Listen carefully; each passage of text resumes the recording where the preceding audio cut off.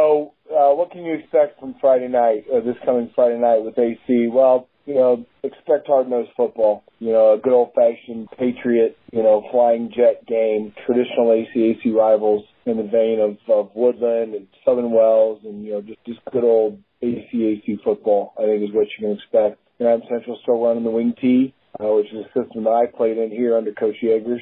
So it'll be fun. It'll be a good game. I think our boys are ready. They're glad to have the previous game behind us, and all eyes are pointed towards Adams Central Friday night. Admission policy is still the same for East Allen. You have to buy tickets in advance. Every player gets 2. I know they're able to sell some to students. And everything else, though, runs through the athletic office in terms of tickets and those things. Concessions will be the same again because of regulations. We have to have things prepackaged, et cetera. But that'll be the same as it was last week. And I do know the game's being live streamed through the Burn Witness, which I believe through their website, or I believe you can find them on YouTube as well. Look forward to seeing you Friday night, and especially look forward to the Patriots pulling out a victory. Until next time.